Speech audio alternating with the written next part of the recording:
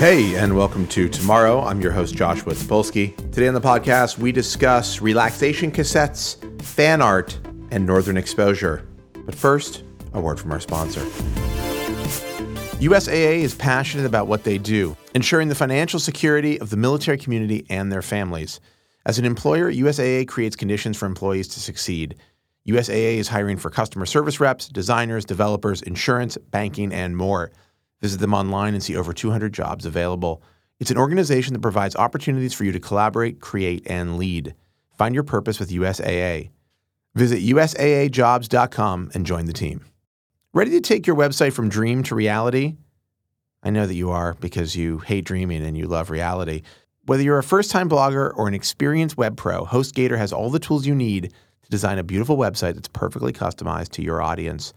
And with hundreds of templates to choose from, plus mobile-friendly tools, HostGator offers everything you need, all in one place, all backed by 24/7 expert support.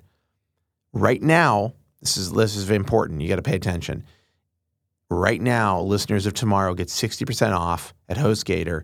Just visit HostGator.com/tomorrow and start taking your dreams and making them real, and then taking things that are real and turning them into dreams. My guest today is the co-creator and co-writer of the heavily acclaimed Welcome to Night Vale and the relatively new Within the Wires. I'm, of course, talking about the incredibly talented Jeffrey Cranor. Jeffrey, thank you for being here. Thanks for having me. So, look, you're kind of like an icon in the world of podcasts. I mean, you are one of these people who's created something that has a life far beyond what most can expect. I mean, as a person who's been doing podcasts for a long time, Welcome to Night Vale is what I'm talking about, is like an iconic entrant in the world of podcasts. So let me ask you a question. How do you do that? What's your secret? I just to backtrack for 1 second, I really like the term icon. I have not heard that before. That's really amazing. I appreciate that really fine marble pedestal that I get to stand on. Please. But it's true. It's true. I mean, it is like there's nothing else. There was nothing else like it before it appeared. And there I don't think there's been anything quite like it since. And I think that people look at that as one of those, not to ramble, but they look at it one of those things that stretches the possibilities of what this medium allows. And so, of course, it's a joke to say, how do you do it? But how does that happen? Well, I mean, how do you do it? Like when Joseph Fink and I, my friend Joseph, who created the idea of Night Vale, and he and I started writing it from the very beginning together, our idea was to just make something nobody else was doing. We both listened to a lot of podcasts. I think back in 2011 when we first started talking about this idea, I was listening to things like Comedy Bang Bang and Stop Podcasting Yourself and Jordan Jesse Go and My Brother and Me and the Bowery Boys and WTF and This American Life, etc. Like a lot of the really popular, really great podcasts that have been around for a long time. And those shows were all doing something that Joseph and I can't do. I'm not an expert on New York history. I'm not a comedian. We're not improvisers. We're not journalists. So there's a lot of shows that were doing things way better than we could. And also they already existed. So we had to come up with something that we felt was our own thing and something that fit our talents. And we're both playwrights and writers. And so we thought, storytelling seems like the way to go. And there didn't really seem to be. We started looking for podcasts that were fiction, serialized fiction podcasts, and there really wasn't much out there other than, say, like Thrilling Adventure Hour, which was actually a stage show that they recorded the live performances and put out as a podcast. It wasn't produced as for the podcast medium, and so that doesn't even count. Well, yeah, and I mean it counts in the sense of they're hilarious and amazing, but right. Yeah, but we wanted to do something different than what they were doing, and we both really like monologues. We really like storytelling. We both come out of downtown New York City theater, so and if you know anything about downtown New York City theater, is that it's really expensive because it's theater and it's in New York City, and so you have to really find ways to tell stories on the cheap. And so we come out of this idea of just a single person on a stage telling a really good story, and that's what we tried to do. So imagine we're going to talk about Welcome Night. I want to talk about a bunch of things, but imagine for a second someone has never heard of this show. They've never heard the show. How would you explain it to like you're introducing this to somebody? Like, and actually, for me, I'm sort of curious to know how you think of this. As a piece of art. So explain Welcome to Night Vale for the uninitiated. I feel like the short version of it is that it is community radio updates from a small, strange desert town where every conspiracy theory is true, and things such as secret police and angels and underground civilizations are just part of normal everyday life. And the people there live live their lives and just accept that and move on. And that's really how it's structured. That's all there is to it. That's all there is to it. We try to just be true to the community radio format in some ways. And we have community calendars and updates on the high school football team and, PTA bake sales and just local news like things like street cleaning day is coming this week. Everybody run and hide because we're all going to die. And, because street cleaning is not. It's not like you're getting the trash off the street. Right. Night Vale. It's like there's some horrible machine that's going to happen. What does happen to street cleaning? Actually, maybe I haven't heard that episode. No, I think you were on the right track. It's a very, very bloody day. It is one of the worst days in all of Night Vale. Yeah.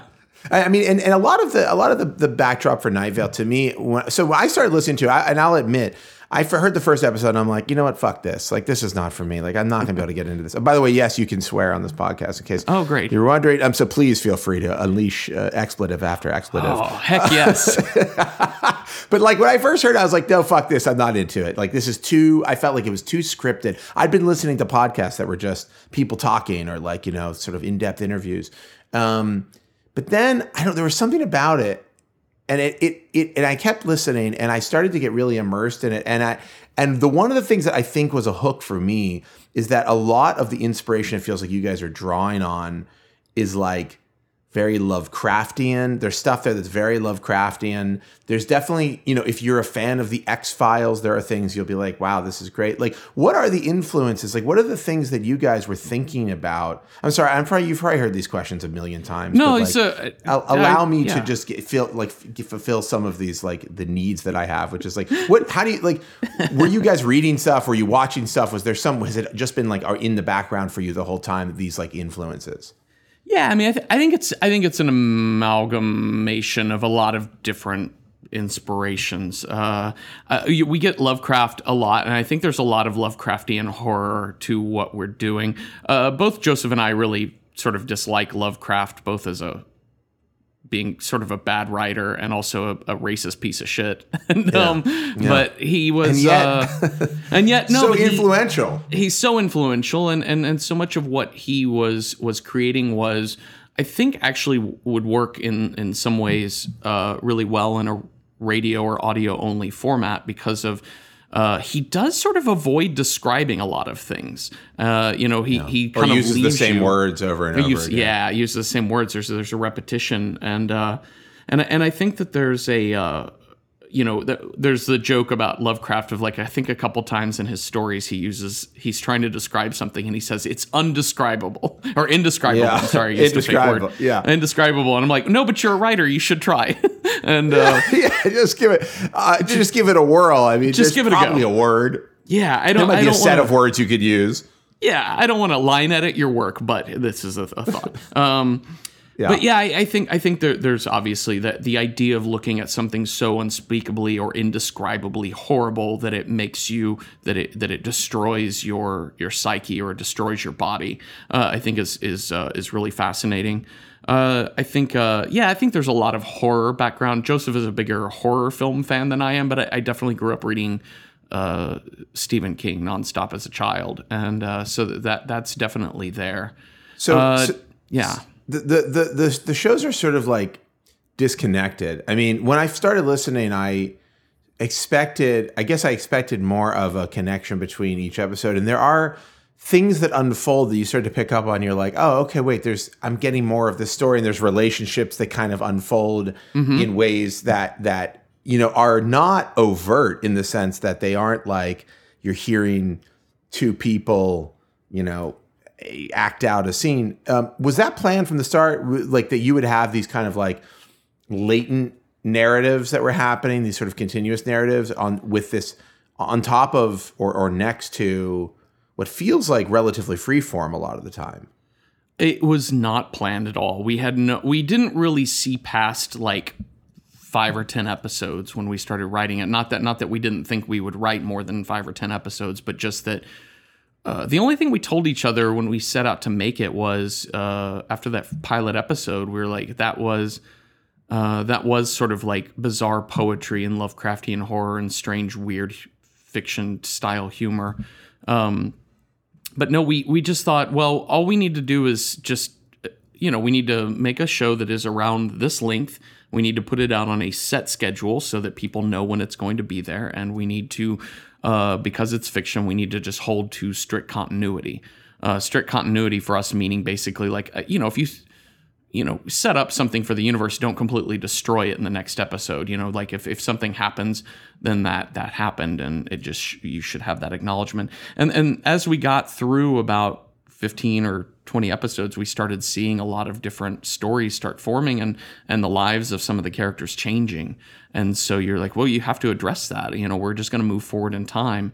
And some of the non, we don't do when you listen to an episode, they come out on the 1st and the 15th. So if you listen to the episode on the 1st, on the 15th, you're very likely not to pick up exactly where the last one left off. And our idea would be it is kind of like listening to a radio program. A couple of weeks have passed. Who knows what's been going on in that time? There's probably a lot of stuff you missed because you weren't hearing these other episodes that happened. And also to kind of like, because we're 101 episodes in, 102 episodes in. And so at this point, it can be really daunting, I think, for people to say like, oh, I've never heard this show. Oh, I don't know where to begin. Do I start at episode 1? Can I pick it up at 102? What do I do here? And so I think we try to write the show in a way that there are episodes that are very plot heavy, meaning that they're dealing with stuff that's been building for 20, 30, 40, 50 episodes over time, like smaller stories, or dealing with something that's happening in maybe like a 6 to 10 episode arc that we're playing with. But then there's just a lot of episodes that are kind of standalone that just kind of happen in there. So I think it's very similar to like, I remember thinking when I was a kid and I heard Howard Stern's show for the first time when I was a teenager and I had my own car. And I remember I didn't know who Howard Stern was. I just turned it on. I was like, this is unlike anything I've ever heard in my whole life. This is really amazing radio because I just had never heard people on the radio like this before. This is like 1991 maybe. And I just thought, I have no idea who all these people talking are. Like there's just so many people talking, but you just keep listening and eventually you learn their stories. You learn what they're doing. You learn what they're about, whatever.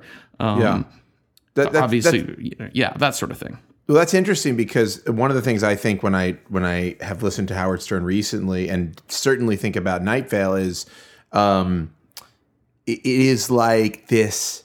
You're kind of inside of this universe for a little bit of time that's got its own rules and regulations and laws and characters and all this stuff. And it's like you do tend to get I've listened to most most Howard Stern, and frankly, most audio I've listened to, podcast or otherwise, is in my car. And it's like one of those things where it's like you're driving at night or in the morning or whatever, and you're just like in this zone where this whole thing is being kind of laid out for you. You don't necessarily know all of the dimensions of it. And I think this is something you guys have done really well. But it's like you get a sense of the texture, and you're in the moment, you're in that space. I think it's interesting to hear that there was something, it sounds like maybe intentional about that, where it's like the lack of information, but the heaviness of information does help to create that world more vividly.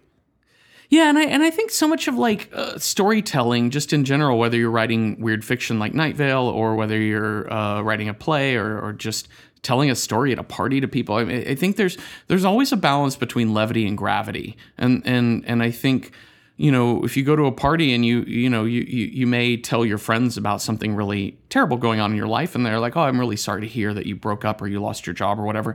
But at a certain point, you are storytelling, so you do have to kind of like moderate that a little bit. You have to remember to come back out of it, because if you spend your whole 3 hours at the party just moping around about I lost my job, it's going to be bad storytelling. It may make you feel better, I don't know, but it's a thing of really. And I think the same thing as storytelling is like we try and balance that constantly of having something that is very heartfelt and maybe moralistic, something that is about love, something that is about tragedy, and then at the same time, or something that is about horror, and then you balance that out with a very odd joke or a fake ad from Home Depot or something like that to kind of break it all up. Yeah, the concept of fake ads generally is a really good idea, I think. I love them. We're so inundated with real ads; it's like kind of refreshing. What is community radio? Like, I actually don't. I mean, this is based on this concept of community radio. Maybe I'm stupid for not knowing what this is or what it's supposed to be, but I can't say that I've ever heard an actual community radio broadcast. I wonder about this too, because I haven't really done much research about like how common community radio is, but I grew up in a town called Mesquite. It's a suburb of Dallas, Texas, and in Mesquite, there is a radio station called KEOM 88.5 FM, and they are a community radio station. Their format is mostly, from what I remember, I haven't lived there in many, many years, but their format when I was a kid was hits of the 60s and 70s, really. And maybe not even hits. I don't even know if they could afford the hits. It was just songs they're like poppy music from like the B-sides or discarded. Yeah. There was like a record where they dumped the old records that didn't sell, and they would just pick them up. Something like that. And C-sides. That's right. It's totally C-sides of the weird triangular records that people got. Yeah, but I listened to that station a lot as a kid, just because, I don't know, I liked that music. As like when I was like 9, 10, 11, 12. You love bad music. I loved bad music. It was great. Like if you get some Eddie Rabbitt, it was great. I love A Rainy Night. And nice. I remember in high school, I started listening to that station even more because two reasons. One, they would play the high school football games for the Mesquite high school teams, and so I would listen to their coverage of those games, and I love sports, so it was kind of fun to listen to local high school football games. And then during the day, high school students, there was a radio program in Mesquite Public Schools, so all four of the high schools, students could apply and do that. And I didn't apply to do that, only based on how shy and incompetent I felt at the time. But that sense of like, oh, I'm too scared to do that. I like being in marching band and that's it. And but I had friends that did that, and it was really fun listening to them. And they would do stuff that's not dissimilar to what we do on Night Vale, which is, here's your community calendar. This Saturday night at blah blah blah, there's going to be a fundraiser for the PTA of whatever elementary school, and it's going to be they're going to feature local bands and whatever, and they would do things like that, or like the Dallas Summer Musicals will be presenting so-and-so. That show opens on Sunday afternoon at Fair Park Music Hall. You'd have things like that. You would have traffic updates, and you would have sports updates. You would have like local news about funding at the schools and things like that. So that's really what it was, and it was fun to listen to that as a teenager, not because I was so interested in the local politics of my community, but I had friends that worked on the radio station, so it was fun to listen to them mess up street names when they were trying to do traffic or whatever. So you don't. So I'm curious though. So Night Vale, as you envision it or as you think of it in your mind, are those just little snippets of there would be otherwise there's radio shows that are happening and there's music that's being played in Night Vale that we don't hear? Yeah, my thought would be there would be other radio stations there because there always are. I don't know what those radio on that stations, channel. That channel, is that the entirety of the broadcast, or are we only hearing a part of it? I think we're only hearing a part of it. I think there are other radio shows. I mean, Cecil, the main character, mostly the sole narrator of the show, is he occasionally at the end of an episode we will allude to stay tuned next for, and he'll say whatever show is coming up. Right. I think one time. So there's other shows. Yeah. Yeah. There's some other shows on there. I think our favorite joke, I don't remember which of us wrote it, so I can call it my favorite because maybe Joseph wrote it, but it was, I think, we would always try and do something surreal, like stay tuned next for the sound of your own heart beating in your chest, and then later out of your chest, something like that. I don't know, something. Right. And, but we had one where it was like, we were just trying to play off of existing radio shows, and we said stay tuned next for our popular game show, wait, no, please don't, no, stop, please, no. And so, wait, don't tell me. Yeah, exactly. Yeah. So now this just, my mind begins sort of thinking about the possibilities. If there are other shows, would we ever hear the other shows? Like, is it possible there are other shows on the air that we'll be able to listen to? I have a page full of ideas for other shows that would be really fun to make. I just haven't done that yet. But Night I just Vale haven't gotten shows. around. Yeah, like other Night Vale shows that would, we would put onto the Welcome to Night Vale feed. The only such example we really have is we have the kind of the rival town, the Shelbyville to Night Vale's Springfield is Desert Bluffs. Or Eagleton, that's a more updated reference, right? Is it Eagleton? What's the Parks and Rec rival town? Is it Eagleton? Sounds right to me. Yeah, sure. Yeah, okay. That's where all the rich people live. Is Eagleton? Yeah. I think you'll get the emails correcting it, so we'll go with yes, that. I definitely will. Thank you.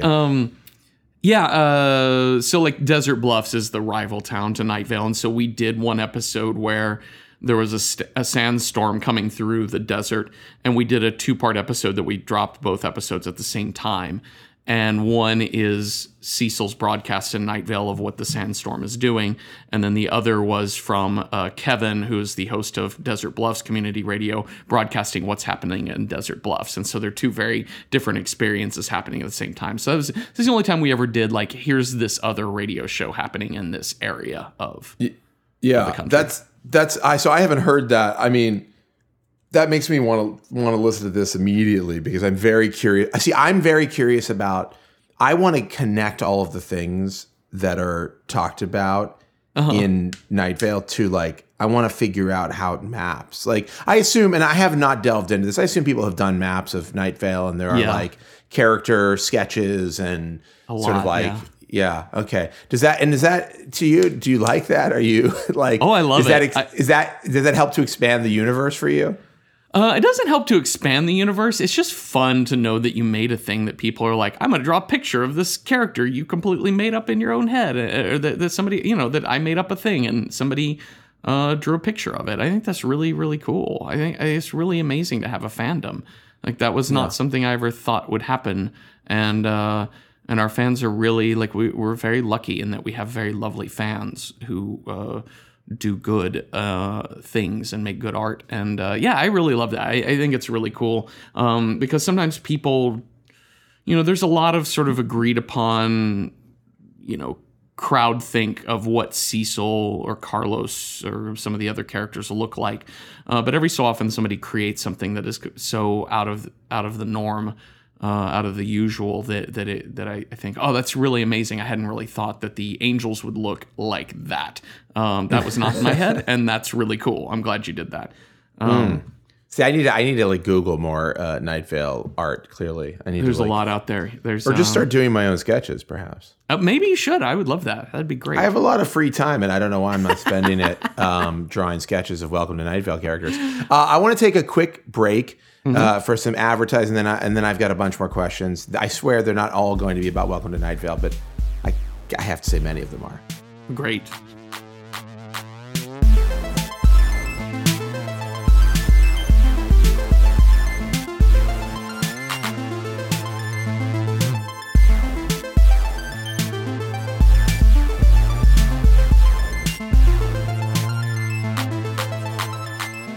Look, we all rely on technology like computers, phones, and tablets on a daily basis, sometimes on a weekly basis even. But unfortunately, all that screen time can put a strain on your sensitive, special, precious eyes and lead to headaches, blurred vision, and increased sensitivity to light, which I experience naturally, but that's my own problem that I have to deal with in my own way. Thankfully, Crizal no-glare lenses can protect your eyes from the glare of digital screens, as well as the harmful effects of blue-violet light, helping to safeguard your eyes from potential damage. They even protect your eyes from harmful UV light by providing 25 times more UV protection than going without eyewear. Crizal lenses also give you the clearest vision possible by offering resistance to scratches and smudges. That means no more fingerprints after taking your glasses on and off, or damage from cleaning your lenses on your shirt. Also, no stuff from your glasses will get on your shirt, so that's kind of a big deal. And because Crizal no-glare lenses reduce distracting glare, your friends and family can actually see your beautiful eyes, not just your glasses. Look better, feel better, and most importantly, be prepared for whatever comes your way with clear vision. Go to Crizal.com to learn more. That's CRIZAL.com and start living life in the clear. Let me tell you something. If you're running an e-commerce business, Whiplash is your virtual warehouse. You send your products to a Whiplash facility so that when orders come in, Whiplash packs and ships them just like you would, but faster and cheaper. And frankly, I think they're going to wrap it up better than you would because you're pretty clumsy. Leave the logistical hassle of order fulfillment to them and save money on shipping costs while doing it. Look, your holiday sales shouldn't be stressful. Next time, get Whiplash. I mean, don't get Whiplash. Get the service Whiplash. They've got facilities in Detroit, San Francisco, Los Angeles, and London, so you can be covered wherever you are. And right now, this is very hot. This is very exciting. Listeners to this podcast can get a $100 credit when signing up at getwhiplash.com/tomorrow.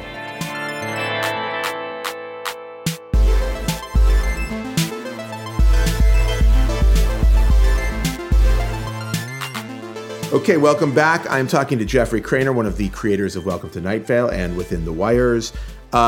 We were just talking about fan art and my new career in making fan art for Welcome to Night Vale.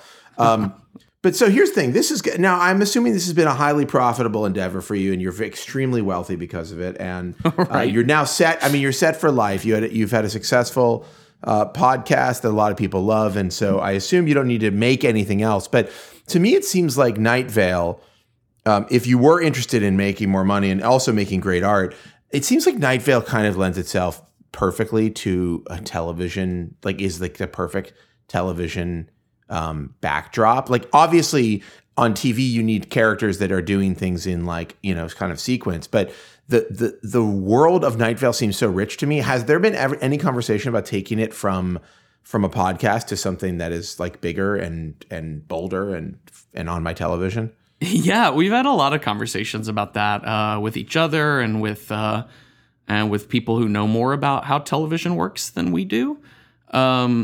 It's been a slow process, and most of that has to do with how controlling we are about Night Vale. Right. We went into this project not with the goal of becoming famous or becoming entrepreneurs or making a lot of money at it, because we just went into it being like, here's a cool story we want to tell, and we've had so much fun writing and making the story that it just didn't. It felt, when Night Vale took off, we got a lot of emails from producer types that were like, hey, I want to talk to you about a TV show for this network or for this or whatever. And we just hadn't quite found a fit yet. And a lot of that had to do with, we didn't want to just sign over rights and get a check and then just move on. Right. I think we want to be involved in what that is. And for us, we're writers and we do theater. So going from, making a podcast seemed that's acting and writing, and then doing a live show that's acting and writing and putting something on stage and interacting with an audience. And we're very comfortable with that. And then we wrote the novel and we felt comfortable with that as writers. And going into a more, going into film and television is a lot more complex because I barely ever shoot videos on my iPhone, let alone actually produce and edit a television script and how to shoot that and how that works. So we've been talking to a lot of really cool people that are kind of helping us with that process and getting more, hopefully getting closer to something there. But there could be. You think there could be something? You think there might be something? Oh, I think just like what you said, I totally agree with that. I think Night Vale is rich with ideas that you could put on television, and I think so much of our influence, I think, has been the Weird Town USA television genre, right? Like all the way back from is Weird Town USA a genre? I think so, right? Like because you have things like you have like Twilight Zone, and then when I was a kid, you had Erie, Indiana, and you had The Adventures of Pete and Pete, which is kind of a weird, it's kind of like these things take place in Americana type towns, often in the Midwest, but they're supernatural in a way. Yeah, supernatural towns. Happen. Yeah, to Twin Peaks, which is the ultimate in supernatural. You could even say something like Northern Exposure is a super realistic show, but it's also playing off the weird town thing. Like the town itself becomes a character because it is so strange. By entering that town, your life instantly becomes weird. And nowadays, you have things like Gravity Falls was a really popular animated series from a couple years back that I think also fits that bill. And all the weird town shows. Would Riverdale fall into that? I watched the first episode of Riverdale, which is the Archie show. I don't know if you've seen this. I have not seen this. Did you know they made an Archie show? The CW, which is apparently all of the CW. I didn't know this, but all the CW does now is make like comic shows, which is kind of cool, I guess. That is cool. But they made Archie into a show called Riverdale, like Archie and Veronica. It's very updated, but it's also like very noirish. Like there's a kind of Twin Peaks-ishness to it, which is like there's some murders in it, and it may be a little bit too much for Archie, but I'm not really sure. But at any rate, I was just thinking about it as you were talking about this, because I'm like, oh, I guess that is a thing on television. I haven't thought about that much. Northern Exposure, it's funny. I thought of it while we were talking a little bit earlier, and it's the one show that I actually can think of that it has like a community radio station in the town, right? Isn't that like one of the big things? Like his girlfriend, the main character's girlfriend, is like the DJ at the local radio station or something? I think so. It is not fresh in my memory at all, but yes, I think you're right. Well, it's very vivid in my memory. I'm always thinking about Northern Exposure, but I think like as far as community radio goes, that's probably like where I'm most familiar is like with the depiction of it on Northern Exposure. Great show starring Rob Morrow. I think that's who the star was. Well, and I thought of it because I've been watching The People versus O.J. Simpson on Netflix this past week. And he's Rob in it. Morrow That's right. He plays Barry Sheck, I think. Yeah. And I remember seeing him just thinking, Rob Morrow is so exciting to see him again. Yeah. It's finally, we've all been waiting. All the Northern Exposure fans. Northex, as we call ourselves. Northex, yeah. Anyhow, okay. So maybe Night Vale becomes, we will see some sort of like, TV maybe is kind of selling it short, but like some video form of what at this point is a pure audio thing. Yeah, I hope so. I'd like to do that someday. Graphic novel too. Just a genre I don't know how to enter into because I'm not an artist. Yeah. So now you've taken the Welcome to Night Vale and you've turned it into kind of like an empire. You've got several other shows on your podcast network. Alice Isn't Dead, the Orbiting Human Circus of the Air. Is that right? Did I say that right? That's because I will cop to not having listened to these. And I haven't listened to Within the Wires, which is that your newest thing that you've done? Orbiting Human Circus was the newest thing. We just wrapped up the first season of that. And Within the Wires was our was the second show we added, and Alice Isn't Dead premiered last March, and season 2 is coming very soon, within the next couple months. So tell me about one, like deciding to I mean, these aren't spin-offs, right? I mean, these are completely standalone. Yeah, completely standalone. And how does what's the decision where you go from, hey, we're these creators that are making this show, to we're now going to well, clearly you're making new stuff, but then also be involved, maybe not so directly in other productions. Like how does that come about, and what's the benefit there? Like, what's the advantage for you guys? Well, it's two things. I mean, the number one benefit is just artistic, right? You just Joseph and I had Joseph had this idea for this show about a truck driver, and kind of like a horror thriller motif, and that, she believes her wife to be dead, but she is not. That is in the title. That is not a spoiler. Don't send me an email saying, "Is Alice dead?" So he had this idea for the show, and I had this idea for Within the Wires from a few years ago about doing a whole podcast that is told in the style of relaxation cassettes. And as you what is that? But first off, I mean, relaxation cassettes, you say it as if like I'm gonna go, well, of course, the style of relaxation cassettes. Can you expand on what the style of well, first off, what are relaxation cassettes and what is the style? Well, like the relaxation tape is the kind of, I feel like we've all seen at least a parody of this or heard a parody of the style, which is you hear kind of like peaceful new agey music like you would hear in if you were at a spa or something like that. And then you hear this peaceful new agey synthy music. And then there's a calming voice saying,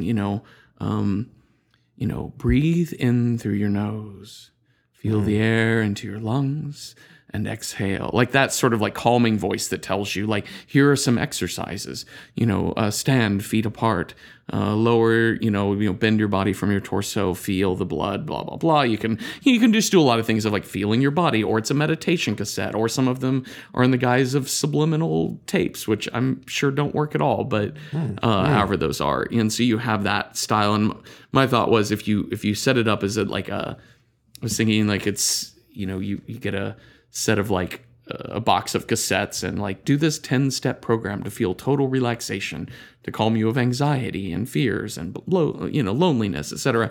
And so they're like quit smoking, like a quit smoking. Yeah, kind of that sort of thing. And the way my co-writer Janina Mathewson and I set it up was about halfway into the first episode, you realize that these are issued by some vague group called the Institute. And you are obviously a prisoner in some kind of medical facility. And these are things. So it's upbeat. These are things to program you for some kind of reprogramming program that you are involved in. And and the person recording the cassettes is trying to code an escape plan for you. So that's how we built the show, was the person who's recording these cassettes is like, I'm trying to get you out of here, but I can't say I'm trying to get you out of here. Here's just, if you're paying attention, please listen, remember, and comprehend what I'm telling you. But in this like really calming voice. So it was a fun experiment in the podcast and kind of the intimacy of audio storytelling.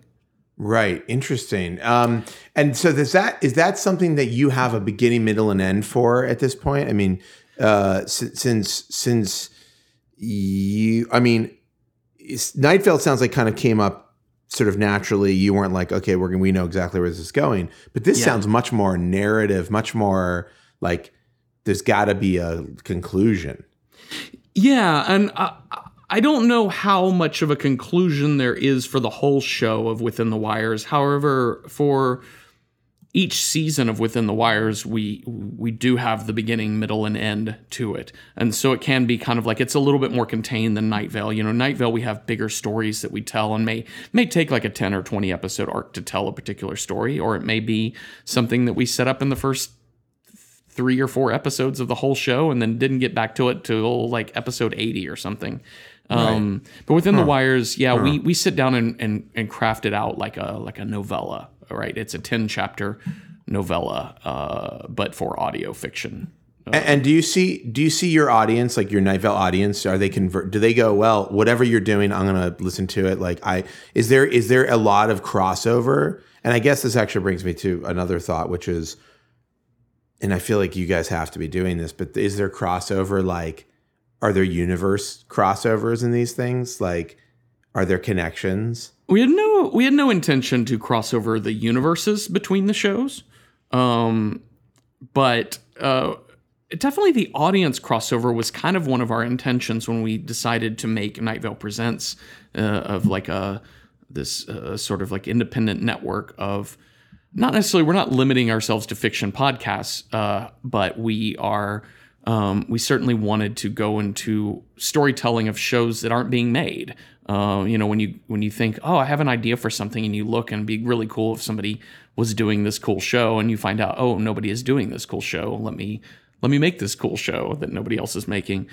Right. So yeah, and it also, and also because we had Night Vale, and Night Vale has such a to us anyway, an extraordinarily large audience. We just thought, well, it would also be a great way we can take that Night Vale audience and say, hey, y'all, we have this network, and we're making these other shows. We're finding these other artists that aren't currently making podcasts, and we are, they're putting this new show, like Julian Koster with Orbiting Human Circus had this cool idea, and we're like, we have to make that because that's brilliant, and I think our audience would like that. So our hope is that we can introduce our Night Vale audience to other podcasts and get them involved in that. But I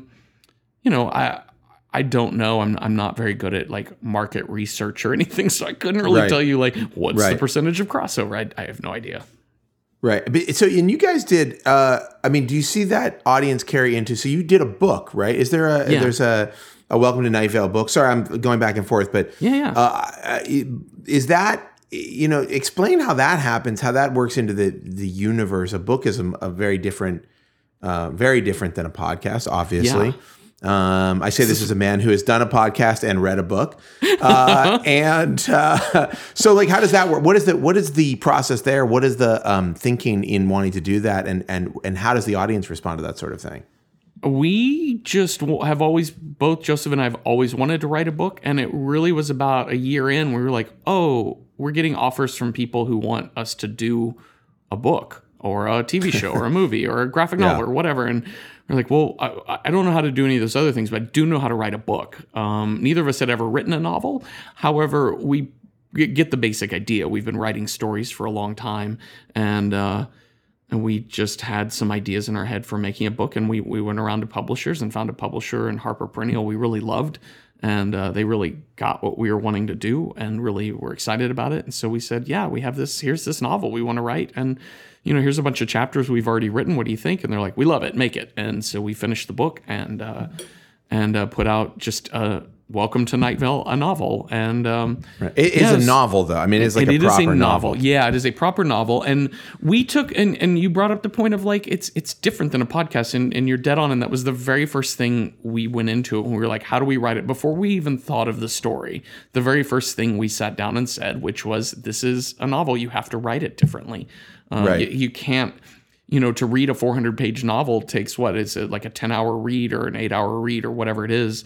Yeah. You can't. For me, you never actually read it. You just get it. Yeah, it's like forever. It takes you literally your entire life to read it. Yeah, 8 months or whatever to get through 100 pages, and then I'll get back to that. And you have so you can't be like, well, this is one long podcast or one long radio show. Like, that just doesn't make any sense. And also, you can get an audiobook, of course, but most people who get books get a physical book, and they sit and they read it with their own voice in their own head. And so that was really important to us to create the voice of whatever omniscient narrator you have telling you about Night Vale, and then not telling stories we've already done on the podcast. We wanted a book that if you had never even heard of podcasting in general, and you saw it and you're like, I like this cover, I like this description, I'll buy this book and read it on a train. We would hope that it doesn't involve you needing to listen to 100 episodes of a podcast to do. So, you can have a brand new story that sets the world of Night Vale. But if you are a super fan, it's not telling something you've already heard. So wait, I don't want to do any spoilers or anything, but who's in the book? So we decided, because the show is all from Cecil's point of view, he is our unreliable narrator of the Welcome to Night Vale podcast and the Night Vale community radio station, and that's all we really ever hear from. And so with the book, we were like, well, let's put it out into the town itself. And so the main characters are there's two main characters, Jackie Fierro and Diane Creighton, who both were sort of tertiary characters on the podcast. Like every now and then they're just kind of a background person that, Diane has a teenage son, and so she's on the PTA, and so she kind of like sometimes in various stories, Cecil will mention Diane Creighton of the PTA was doing blah blah blah event. And so we kind of took these, and Jackie Fierro owns the pawn shop in Night Vale. And so we just took those two characters and kind of built out these two stories that started intertwining. And so we kind of built out their own mystery that they have to solve or resolve. And Cecil is still in the book, but he kind of is these, we built him out as like these interstitial chapters of just the Night Vale community radio station and local broadcasts. And so it does become this kind of other narrator that's kind of talking about what else is going on in town, as well as other stories that may relate to what's happening to them too. Interesting. God, Yeah.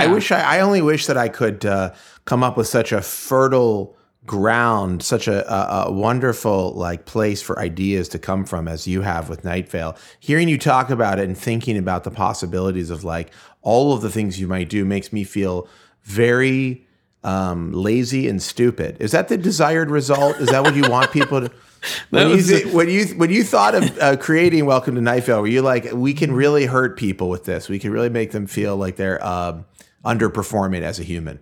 When John emailed me to ask me if I wanted to do the show, I was like, well, only if I'm allowed to make Josh feel bad.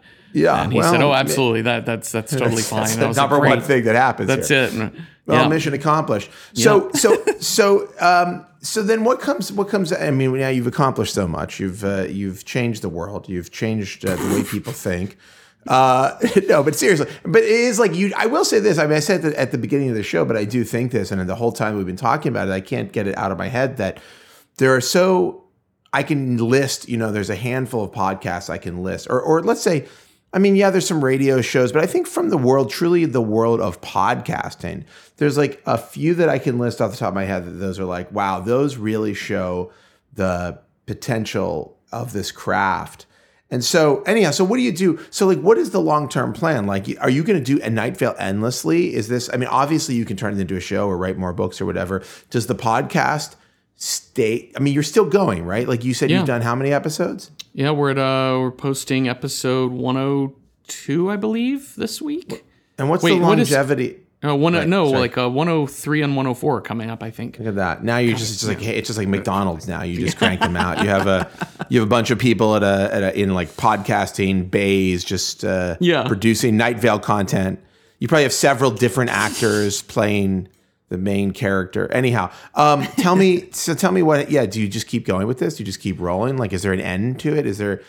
Will it culminate in something? I'm sorry. I'll let you answer. No, that's totally the plan. I mean, I think it's the one thing that's really wonderful about Night Vale. And you asked earlier about influences, and this relates to this question and answer here, which is that one of the things that was happening when Joseph and I first started writing together, like way back in 2010, was the TV show Lost was coming to a close. Mm-hmm. And I remember Joseph is the one I think who got me into Lost. And so I kind of binged it. He had been watching it since the very beginning, and I binge watched it to get caught up. And so I saw the whole final season in real time, and we spent a lot of time talking about it.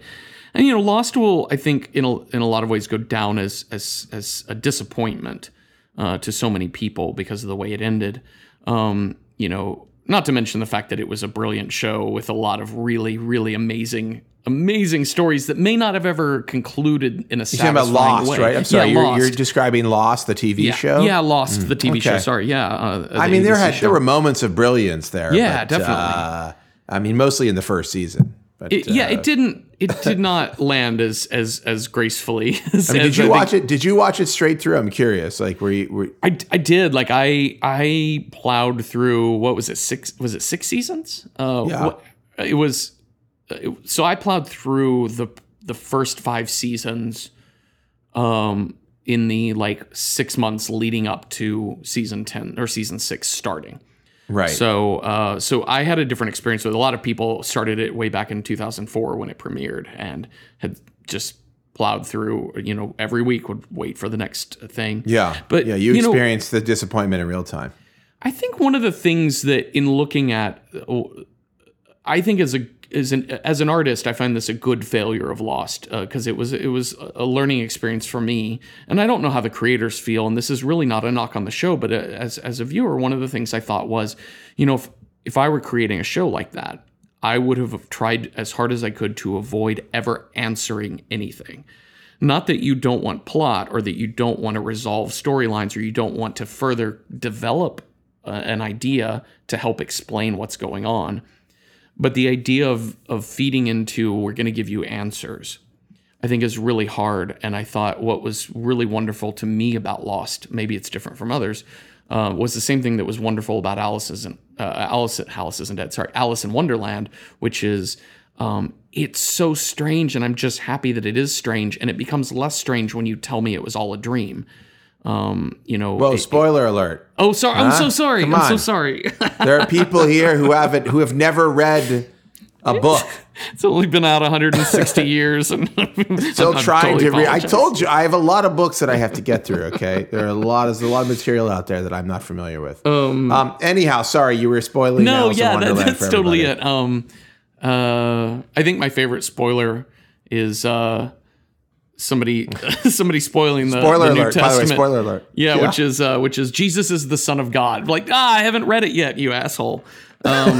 Wait, what? Yeah, sorry. That's good. That's good. So it kind of put that. Isn't that? I don't. By the way, I haven't read all of the New Testament, just the best parts. Right. Which are there's so many. Did they put that out front? How early in the New Testament do we get that information? Is it right at the top?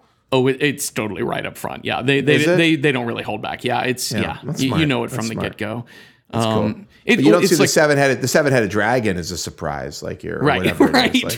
That was the man, the wasp with the face of a man. You don't see coming. Right. You couldn't possibly have guessed that shit. Yeah, or that Judas was an android, and Jesus found out when he cut his finger, and the white blood. That's right. Yeah, I love the idea that buried somewhere in the Bible that maybe I've missed is they describe in detail a robot. Like there's like. Oh, and Judas, had these machine parts and was, powered by solar. He had like solar panels, and that's all detailed in the original New Testament. Yeah. Anyhow, totally. But getting back to your point, which I feel we have. Yeah, and making destroyed. Night Vale the beauty of it is it can just go on and on because we're not. There's a lot of weird things about Night Vale, and we're always sort of trying to address them, and we do think about like. Oh, it'd be really cool to explain why this that we set up a while back is that way, but. We try not to ever set up the show as a series of strange and weird mysteries that have to be resolved. It's not Night Vale isn't a puzzle. It's just an enigma, and right. And so I think there's a thing where like there's a joy in not having all the answers. We don't always get what we want, and sometimes that's great. And so I think that we're experiencing that in reality right now. Yes, and sometimes it's terrible. Isn't it wonderful? This is just like it's just like your podcast. Now that I think of it, sure. Actually, if you want to know what Welcome to Night Vale is like, just live in reality. I have to a quick tangent is that we were having a writers meeting the other day, and we were working on a new script, and we were for a touring live show, and we were talking about this idea of like, oh, it's so much harder sometimes because Night Vale is in a lot of ways super authoritarian. There's a lot of 1984 elements to Night Vale, but rather than making it a true dystopia, we just make it kind of like a normal little tiny town community that everybody is just. This is our town. This is what we do. Like we're sometimes upset with it. Sometimes we're happy with it. For the most part, this is just where we live our lives, and it's cool rather than really going Orwellian and being like, this is a shithole nightmare world. Yeah, no, I mean, Night Vale, escape from. I mean, Night Vale, like one of the great feats of Night Vale is that, it's sort of like horrific and yet lighthearted. I mean, you don't get a lot of it's like In the Mouth of Madness, which is one of my favorite John Carpenter movies. I don't know if you know it or not, but I've never seen it. Well, it's set in a kind of Lovecraftian hell world, a very meta Lovecraftian hell world, and it's terrifying and upsetting. And there's no light, there's no like levity there. There's no. You mentioned before like levity and gravity. And, like, it's all gravity and no levity, and it's like there's there's maybe a couple of like very very minor laughs in between the utter just like destruction and chaos of the film. But Night Vale's like the same world in a lot of ways, like to me, but it's like you keep it light. It's like, it's like a first date. And it becomes hard in this day and age with our new president to write in a way that doesn't feel like a parable for that. Because while we do a lot of satire in Night Vale, we tend to try not to be too on the nose. If we're going to be on the nose about it, we'll lean full into it and then just tip it over. But a lot of times we try to be a little bit more subtle, a little bit more complex with the satire that's there. And so sometimes we're like, I want to be careful not to make a thing where we're apologizing for an authoritarian type character on the show. Yeah, please don't right. Do that. You know what I mean? Like but the history of Night Vale is filled with characters who are awful and abuse their power, and it becomes comical. And so it does change a little bit to like, I don't want to make it sympathetic for people to do that now. Yeah. So that's tough. I mean, we have entered a period of reality that seems like the bleakest, but also the least like reality that we've had in a long time. Yeah. You're like this. I mean, I don't know about you. I know you're a big Trump supporter, and you were out there campaigning for him. But I wake up a lot of days now. I wake up and I'm like, maybe it doesn't not right in the morning, but just at some point during the day, I'm kind of like, is this real? Like, is it real? Is it still real? Like, is this actually happening? And then you're like, oh yeah, okay, it's actually happening. I mean, it is kind of like, does that hurt Night Vale? Like in some way to have such a what's the word? An abstract reality, such a perversion of reality that we're living through right now. Does it hurt your ability to make a perverted reality? It's certainly right now making us think a lot more about it. We have a character in the show, and she's one of my favorite characters to write for, and the character is Pamela Winchell. She's the former mayor, but she didn't want to be mayor because ultimately the only thing she liked about being mayor was delivering emergency press conferences.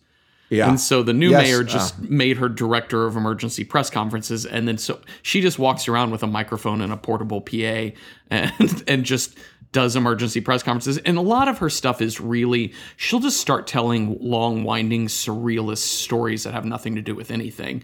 But then when we have scenes in the book, we just wrote a second novel, and we have this, she becomes a recurring character in the novel. And there's a lot of moments where where you write out where people are asking her about something that actually happened that seems like an emergency. And the way she fires back at the reporters or the people asking her questions, like, they'll be like, what is the city doing about this? And she'd say, I don't know. You're a reporter. You do your job. Go find out. So we create these like weird catch-22 circular logical scenarios with her. And then Sean Spicer comes along and Kellyanne Conway, and you're just like, oh, you're stealing our bit of just making shit up. No, it does make fiction seem. I remember, there's this thing about after post 9/11, right? The nonfiction book sales went through the roof, and everybody was trying to like figure out what's going on in the world. But this is so different because it's like it's like I'm not comparing 9/11 and Trump's presidency, but I will say it is like a nonstop, slowly unfolding, seemingly endless, just like tension. That makes it hard to ever, really take stock of it. And I feel like fiction is like, it's tough right now. Like nothing seems interesting to me. Like I keep looking at things or listening to things, and I'm like, actual news is the worst. Yeah. By the way, it's my business, so I have to deal with it to some degree. But then fiction is also like, it's too outrageous to me to even pay attention to, right? It's like I can't even relax enough to enjoy an episode of Welcome to Night Vale. But maybe you guys have the right mixture. Maybe I should go back to listening to. Maybe I pick it back up. I mean, I don't know how many episodes I made. I was probably like 25 in or something. So I was trying to listen to it from the start when I started listening to it. And for me to have done 25 of anything is very impressive. But maybe you guys are in the right place because you can actually toy with reality as much or as little as you want in what you do. I mean, Trump can be a character in Night Vale if you want him to be. Well, and yeah, you certainly could do that. I mean, I generally think like it's fun to sort of take that expectation and then like subvert it a little bit. To sort of like build out components of Trump or some other popular character or persona in the zeitgeist and kind of build a character around it and then, flesh that character out to be more human. Right. Trump seems hardly human at all. Like he's so like, even if you said Donald Trump is a fictional story, which would be great if he was. But let's say he was, if I read about him in a book, like he needs to be a background character because there's no evolution to him, right? There's right. There's no change that he goes through. And so, yeah, he would fit in as a very like really perfect tertiary character in Night Vale. But even those characters were like, I become really fascinated with this former mayor who just likes delivering emergency press conferences. So we give her, deeper things happening in her life. Trump never seems to have that. Like it seems to be about the same stuff over and over again. And, right. Yeah. He's not nearly as interesting as a character that somebody would write, but he's way more awful, I think. Yes. Okay, so we should wrap up, but I want to ask one question. This is something I've thought a lot about. Where is Night Vale physically located? In the American Southwest. Yeah, but specifically, like, can you tell me what that means? That's pretty much it right there. I mean, you won't get any more specific than that. No. Do you, in your mind, know where it is? No, I'll tell you this. I honestly don't. Joseph, my co-writer, grew up in Southern California, kind of in Ventura County area. And so he was on the western side of the desert. And I grew up near Dallas, on the far eastern side of that desert. And that desert changes a lot between West Texas and Southern California. But my vision of the desert is very different than his because mine was always the flat mesas of West Texas and the Panhandle area, and his is much more kind of some of the foothills and sagebrush and things like that, and obviously like the weird like distant suburban communities of the Los Angeles area and the Inland Empire and stuff that kind of built up even in the desert, whereas West Texas is empty. And so, yeah. So I think you're saying it's in Texas. Is that what you're telling me? Well, no, there's this like amalgam of these two different ideas that come together in our writing. And, if you listen to an episode and you hear any coverage of the high school football team, it's 100% chance that that's me writing about it.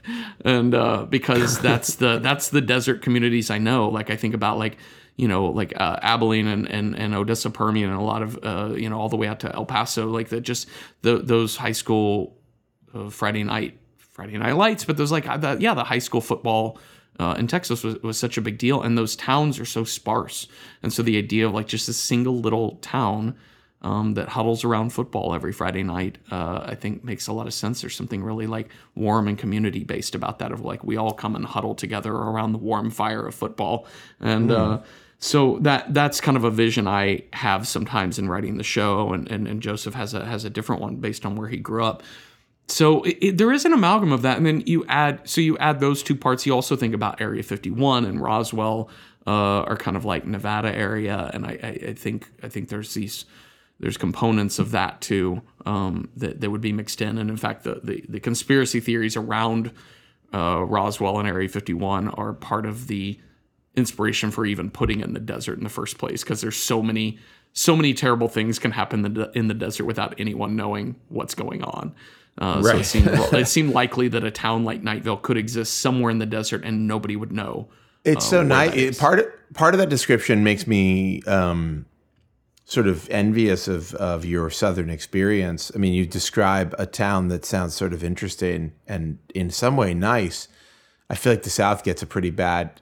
I feel like the South is not that popular right now, at least in the North. Yeah.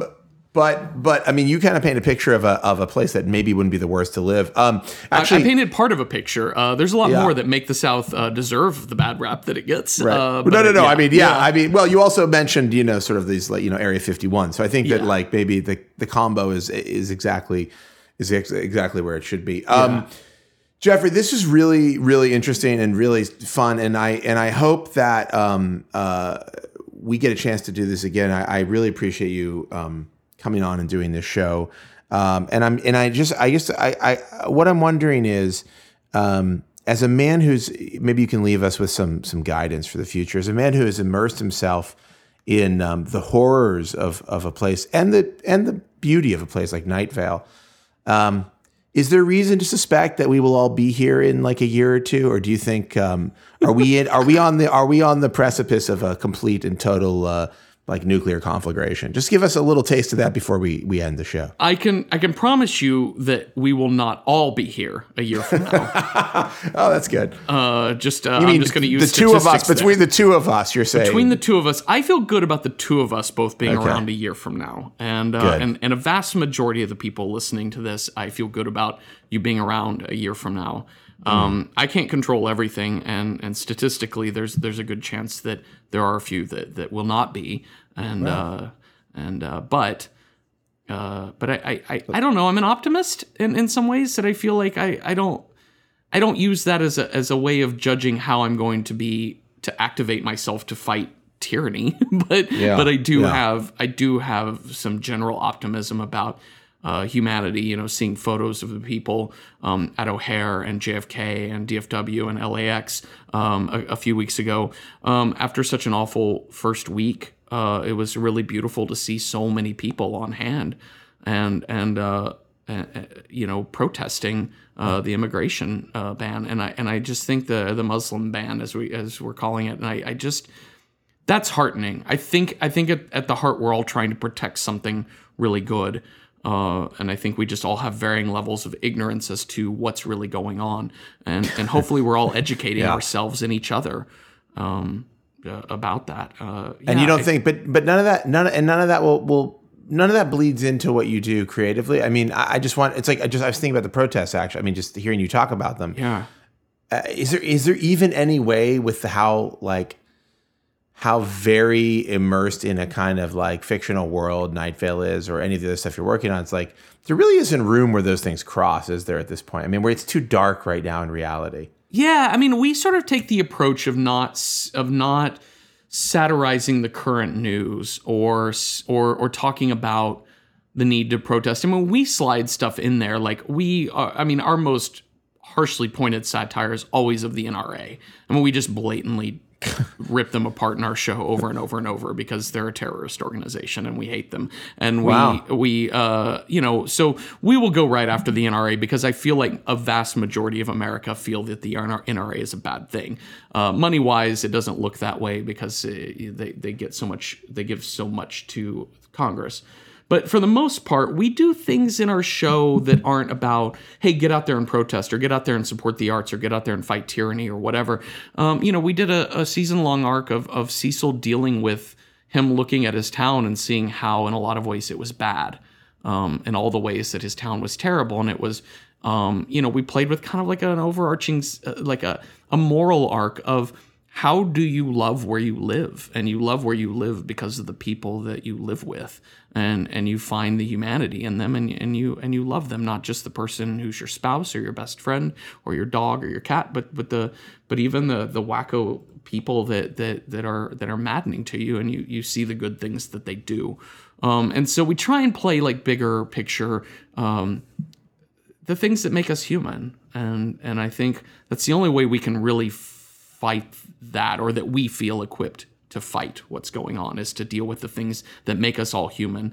And that's not to say, oh, go hug a Trump supporter. We're all human beings. It's just to say, there's a balance between wanting to punch a Nazi and hating your own life. Wow. That's an interesting, I think I can get a great place to leave it. I think that's like the perfect sentiment to consider. Jeffrey, thank you so much for doing this. Thank you for putting wonderful art into the world, and you'll have to come back, and maybe, hey, maybe next time we talk, things will look very different. I hope so. And I would love to be back someday. So, so definitely always give me a call anytime. Thanks, y'all.